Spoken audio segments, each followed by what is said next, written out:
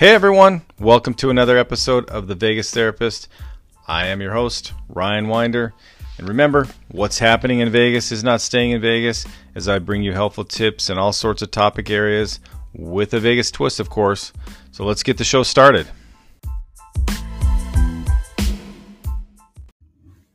Welcome everybody. It's good to have you back in for another episode of The Vegas Therapist. I have a great show for you today. We're going to be talking about gaslighting, which is a very interesting topic. But before we get to that, I just wanted to do the regular check-in. If you've not rated or reviewed the show on Apple iTunes, please go and do so. It is greatly appreciated. Also, if you haven't signed up or are part of the Facebook group page, the Vegas Therapist Podcast, please go ahead and join. I post links to the podcast on there, as well as other articles and just different content that you can comment on or give your feedback. In fact, for this episode, I did something that I probably should have done a long time ago, which is kind of let you know what the episode is going to be about, which led to some feedback and people messaging me about their experience with gaslighting. So I think that's been a great thing to try out. I'm going to incorporate some of the things I got from people in this episode, which I think will be great. So look for more of that on the Facebook group page in the future. So let's get to the episode. Again, we're going to be talking about gaslighting. And I've wanted to do an episode on this topic for a while now. I think it's a very intriguing topic. And so I want to start with just sharing with you a story of someone who has experienced gaslighting, both in a relationship as well as in a business setting. So this is what they said: just how frustrating it is to be made to believe a completely false narrative. It's like a disease. You know you're right, but you're being told, no, that never happened, or you're just imagining that. It made me believe things were my fault, that it was my fault for so much, that my spouse was never belittling me. I was just being too sensitive, that my business partner only had my best interest in mind, and that he wasn't going to try to undermine me or go around me, that I just must be imagining it. And the sick part of all this was I believed it. And that, in effect, is the result of gaslighting. And so if that sounds like you, or if you've experienced something similar in a relationship, then this episode is for you, and you want to strap in and pay attention. And I think to some degree, we've all experienced some level of gaslighting, whether we identify it as that or not. And that's kind of part of the reason for doing this episode, is to heighten the awareness of what gaslighting is and how we might be experiencing it without even knowing it. I know my wife and I were having a conversation the other day, as we do at the end of each day, kind of talk about our days. She's a nurse, I'm a therapist. And so we talk about different things that we go through. She'll ask about different cases or interesting things I'm dealing with. And we're talking about a couple different things that I've been working with. And she was kind of giving me her perspective on what she would do if she was in that situation. And I know at that time, as I was kind of prepping for the episode, I said, yeah, that's right. And I can see where you would think that or do that in a very direct way. I said, but you're also not being gaslighted. And so therefore you have a much clearer vision of the problem and what you would do. But when people are being gaslighted, their sense of reality, their sense of confidence in themselves and making decisions goes away. And so they're not always able to do the things that we think that we should do. And we've got to take that into context. So then as you think about that, you might ask yourself, how could I or another person not know if they were experiencing this from someone? And the truth is, gaslighting is a tactic in which people utilize in order to gain more power over someone. And they do this by making their victims question their reality and believe that reality is true, or that the other person's reality is true. And this does work. It's a common technique used by abusers and narcissists, where, again, our reality comes into question. Our own sense of self-confidence also comes into question. And this tactic is often done slowly, so the victim does not always realize how much they've been manipulated or brainwashed. So as it happens over time, in a slow and methodical way. It just kind of builds, and the effects are great. Often the victim will feel like they are losing their mind. That's something that many people have used to describe the way that they feel in these relationships. And in a mild form of gaslighting, it can leave you wondering why you always seem to end up in the wrong. And then at its worst, it can lead to a degree of self-hatred and even major depression.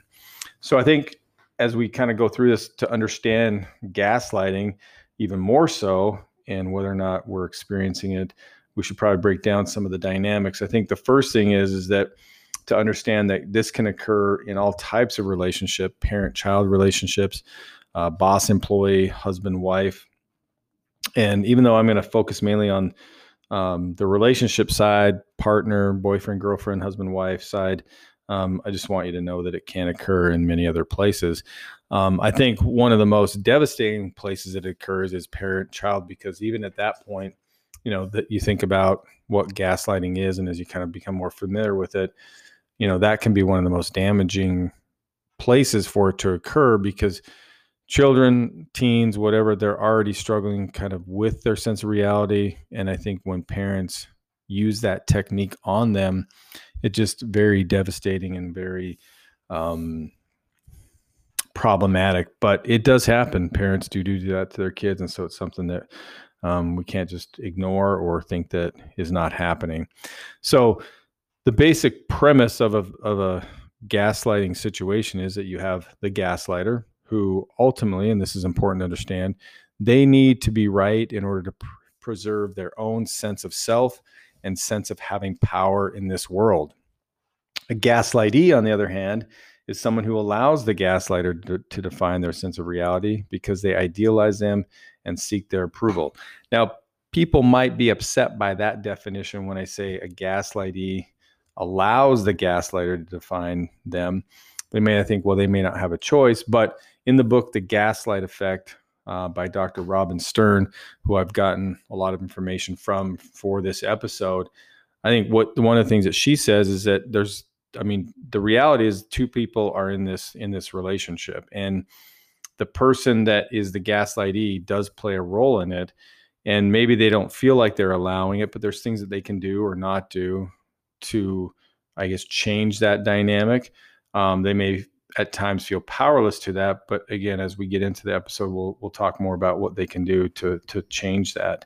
And so anyway, so those are the dynamics, or those are the roles in the relationship. And like I said before, I mean, I've seen this a lot. Primarily in the notion of male to female. Male is the gaslighter, female is the gaslightee, but it's not just one-dimensional in that way. The experience I read earlier in the episode was a female to male, gaslighter to gaslightee. So it does happen in those situations. So it's not like it's a male-dominated technique as far as people who utilize it. So now you might be thinking, okay, so here's this topic. We're talking about gaslighting. What might be some of the signs that I would look for if I was in this situation, if I maybe don't quite know, or maybe want to understand what I would be feeling? And some of the common signs are if you're constantly second guessing yourself in the relationship, always apologizing to the other person. Maybe you wonder consistently if you're good enough. You can't understand why you're not happier based on like the circumstances of your life. You frequently find yourself making excuses for your partner's behavior to family and friends. You find yourself withholding info from family and friends to kind of preserve the gaslighter's sense of self as well. Trouble making simple decisions. And finally, you have a sense that you used to be a very different person, someone who was more confident, fun-loving, and relaxed. So those would be some of the things you'd want to look for. And if you have noticed anything in relation to yourself about those things, it may be even more important for you to continue to listen and really to start to look at some of the interactions and conversations you're having with your partner, so you can determine whether or not that's the tactic that they are using to maintain a level of control in the relationship. So now as we kind of move forward in this, so there is a process of kind of like some stages that are also involved in the gaslighting process. Again, like I said before, it's something that kind of moves. It's a slow moving thing. So the initial stage is the stage of disbelief. So on the gaslightee's part, they might experience like this a time or a moment when the gaslighter initially says something that seems so outrageous, even to the point where you think, did they misunderstand that situation? Am I misunderstanding them? Were they joking? Kind of what was going on? And that could come in the form of something like the gaslighter says to you, that guy who just asked us for directions was really just trying to get you into bed. And you might be left thinking like, what the heck? Like how did he get that out of that conversation? Again, was he joking? Was he making that up? Did he misunderstand something? Did I not see something? So the disbelief stage is a stage that leaves you feeling confused, frustrated, and then anxious, because you start to maybe even question like your own responses in those situations. Like if that guy was trying to do something to me, was I giving him a sign, or was I giving him a vibe that I was interested in that? Like what part did I play? So again, the confusion, the anxiousness of your own self, that starts to happen in the relationship as this begins, or as this technique starts to come into a relationship. The second stage is that of defense. Here is when the gaslightee begins to search for evidence to prove the gaslighter wrong and argue with them obsessively. Often those arguments do just happen in your own head. You're kind of having this conversation, this battle back and forth about maybe what was said or what wasn't said, or what you're being told was the reality. And you're kind of trying to come up with evidence to prove that, again, either directly or in your head. And the other part of this is you definitely are trying to win the approval of the other person. In this stage, you frequently feel obsessive and desperate. So I'm obsessive over maybe the content of the communication, the elements of the, what was maybe being said, the realities that are being contrasted. And I obsessively think about the discrepancies and the things around it. And like I said before, just the notion of how do I prove that that my reality is what the reality is, versus recognizing that part of the problem is that this person is utilizing that technique as a way of beating me down or controlling me or things of that nature. The third stage in the process of gaslighting is depression.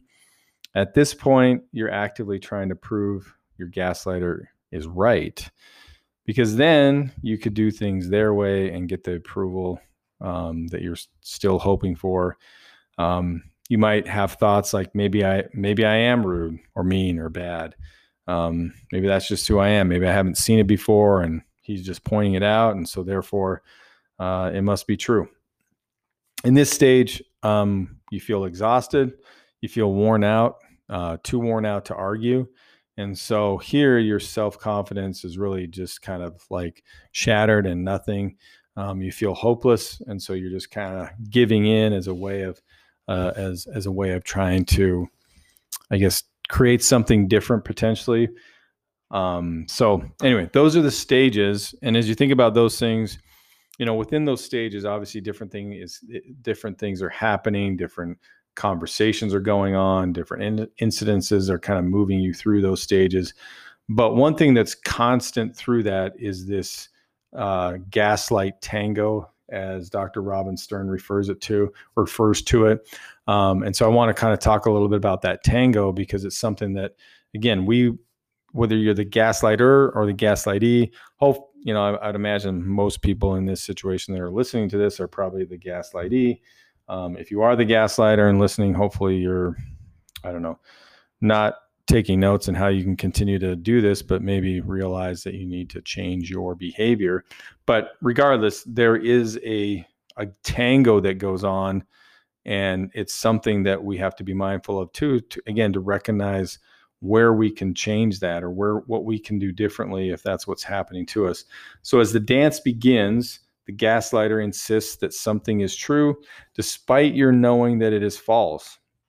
And what ensues from there, the gaslighting tries to get you to see things tries to get you to see things their way. Essentially, they try to win the argument or you try to then win the argument by convincing them to be more reasonable. And that becomes the biggest part of that dance, is this notion of being told something is true, you knowing deep down that it's not true, but yet now I have to go through this process of trying to convey that. And that's where, like I said, the tango begins. Now, as you experience this and go through this, you would think after several times of doing it that you would just kind of opt out, get away from that, don't stop doing it. So we start to think about, well, why do people continue to go along with this way of communicating or way of being in a relationship? And the first thing that's important to understand is that there often is a fear of what is termed this emotional apocalypse. And here, this emotional apocalypse, in a sense, is this explosion that's happened on the gaslighter's part that has basically flattened everything in its vicinity. It poisons the atmosphere for weeks.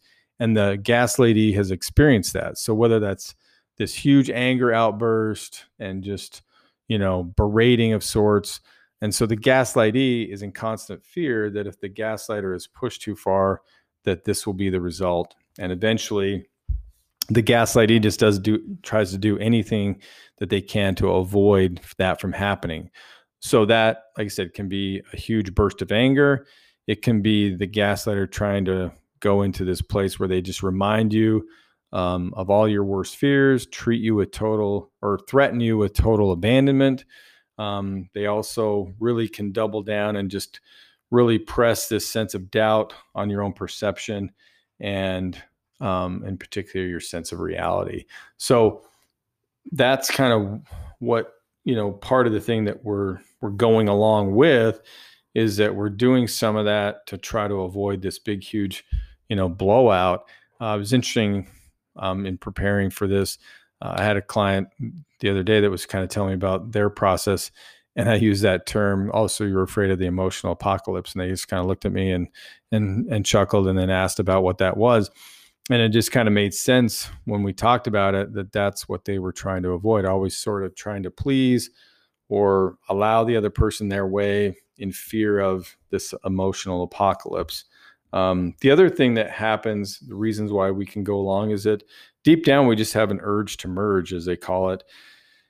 And this is all about the need for approval.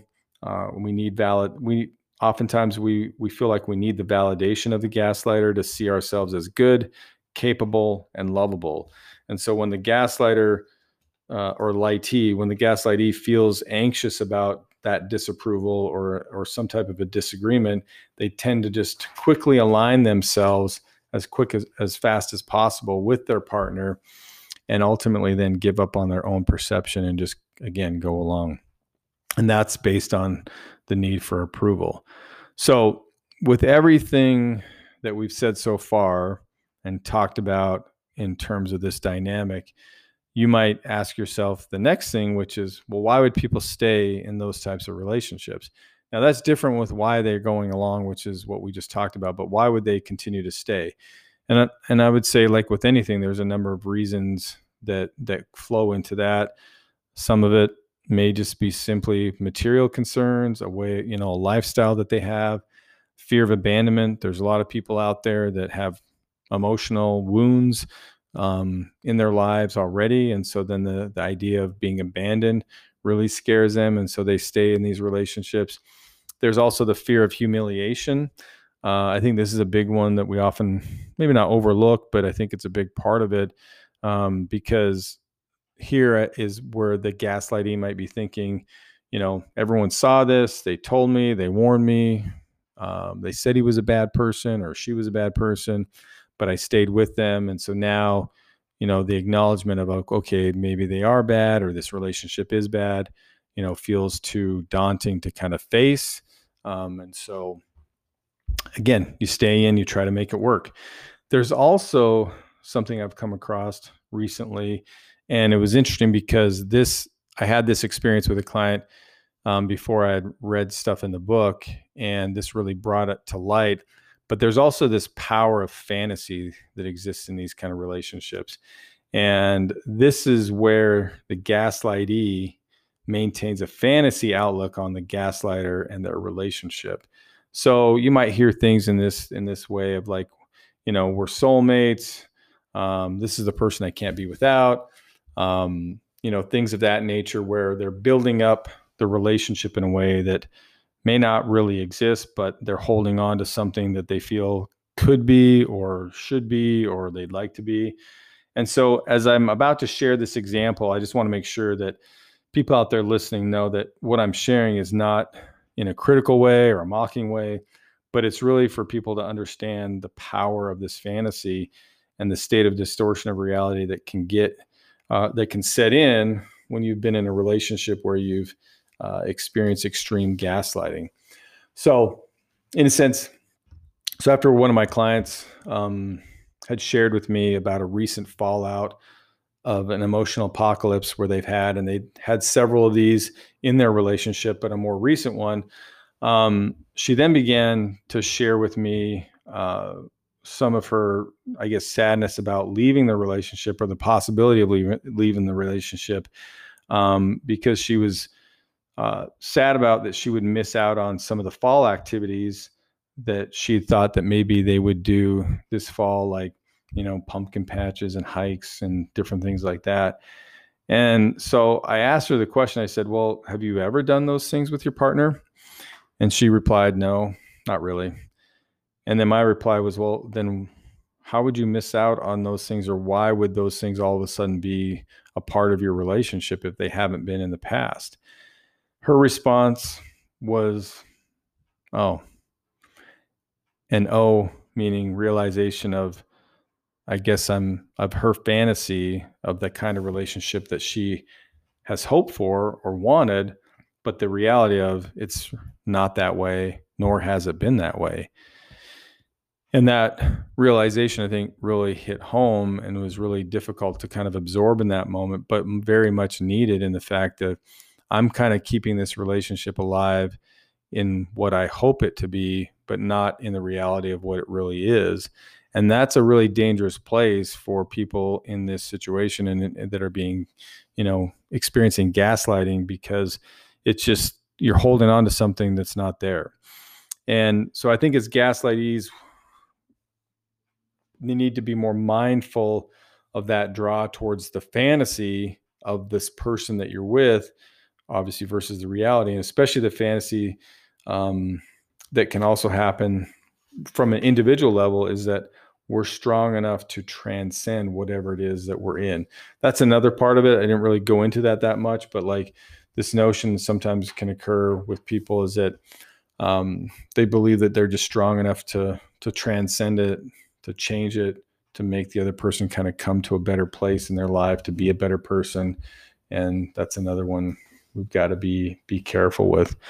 Okay, so everything so far doesn't seem too good to be in that state where you are experiencing gaslighting. So the next question really becomes, well, how do we turn the gas off? How do we stop that? Now, the easier answer might be just get out of the relationship. But if that's not where we're at right now, and I'm going to talk about that in a little bit, but if that's not where we're at, we need to do some things to try to get ourselves out of that situation mentally and emotionally. And we can start doing that by sorting out truth from distortion. Now, how do we do that? If we're confused, if we're uncertain, if we're lacking confidence, well, I think one of the first things we can do is get back to listening to our inner voice. Our inner voice is something that we need to be able to trust in these situations. And if we're struggling with that, then maybe we go to the next thing, which is maybe we just start writing everything in a journal as a way to kind of check our reality and keep ourselves in a better place. We can also talk to a therapist or a trusted friend. Sometimes, we can look at things and say, maybe our friends might be biased. Maybe they already don't like the person we're with. But really, if you try to choose somebody that's a trusted friend, somebody that knows is going to be straight with you, and maybe just start talking to them, or like I said, a therapist, and writing in your journal, just so you can start to sort out those distortions. The second thing we can do to try to turn off the gas is decide whether a conversation is really a power struggle or if it's something else. And if it's a power struggle, we just need to opt out of it. Just let it go. Not try to win, not try to be right, not try to defend ourselves. Just like, okay, I see what's going on here. Let me just kind of get out of this. The third thing we can do to try to turn off the gas is focus on our feelings instead of right or wrong. And really, when we think about this, the only way to really free ourselves from the trap is to stop worrying about which one of you is right and focus on your feelings. If you're feeling bewildered, attacked, devastated, or terrified, then something is wrong. Something fishy is going on. So no matter what you did, even if you feel some level of regret, ultimately you're being gaslighted and you should just disengage immediately. So again, learning to trust our feelings, learning to really reconnect with that and know if something, like I said, is fishy going on, we just need to get out of that situation and stop the argument. The fourth thing that we can do is that we have to let go of the idea that we can control anyone's opinion. So if we're trying to get approval and we're trying to force that way through this, even if we're right, we can't necessarily control that. So we just have to be able to let that go and not worry about that. And I know that the person might be our spouse, they might be a good friend, they might be an employee that we really want, or employer that we really want to feel that way towards. But the more that sense of approval controls us, the more we're going to fight to be right, the more we're going to fight to get that approval, and it's just not going to be good for us. So those are some things we can do internally as a way of trying to turn off the gas and not let that affect us as much. But the last thing that we should kind of cover is the notion of, should I stay or should I go? And I think making the decision to do this obviously can be a difficult one, but here's an exercise that I think we can try to kind of look at. And really, this comes from the book, The Gaslight Effect. And she just talks about the notion of visualizing yourself in the relationship and visualizing yourself in the relationship next week. And really be detailed about it, kind of really seeing yourself, your sense of self-confidence, well-being, all those kinds of things, what you're doing, what you're involved in. Then visualize yourself in the relationship next year. What's that like? What's your life like? What makes you happy? Do you see yourself happy? What are you enjoying with this person? What things are you doing? Then visualize yourself 3 years from now. Same thing. What's life like? What are you doing? What's making you happy? Now ask yourself the question, how likely is it that the relationship you are in now will bring you the future that you want? How likely that's going to happen? Think about the dynamic of, if you've ever been in one of those emotional apocalypses and that happened, it's like, so say if you don't have kids or anything, what happens if that happens? Like if you visualize that happening with kids in your life, what's that going to be like? How are you going to feel then? So I think there's some things that we can do to kind of think about and try to put ourselves in that place. And really the key is this the relationship? Is the relationship I in going to bring me the future that I want? And if the answer is no, then we need to take the steps to getting out of it, because that is a toxic relationship and not something that we are going to thrive in. Because there's no guarantees that the other person is going to make any changes, and we have to sort of live like that's going to be the case. So anyway, hope that you have, enjoyed the show, I guess. Yeah, I mean, it's a heavy topic, but like I said, I think the awareness of gaslighting and what it can do to us emotionally, to our overall sense of self and our confidence is really important to understand. And I hope that this helps people. And if you're in a relationship where you're being gaslit, that you take steps to dealing with that in a much more healthy way, even if that means getting out of the relationship and basically taking care of yourself. And that's the most important thing, is that we start a better place of we get to a better place of self-care. And like I said, that could be getting out of the relationship. So this is the Vegas Therapist signing off until next time.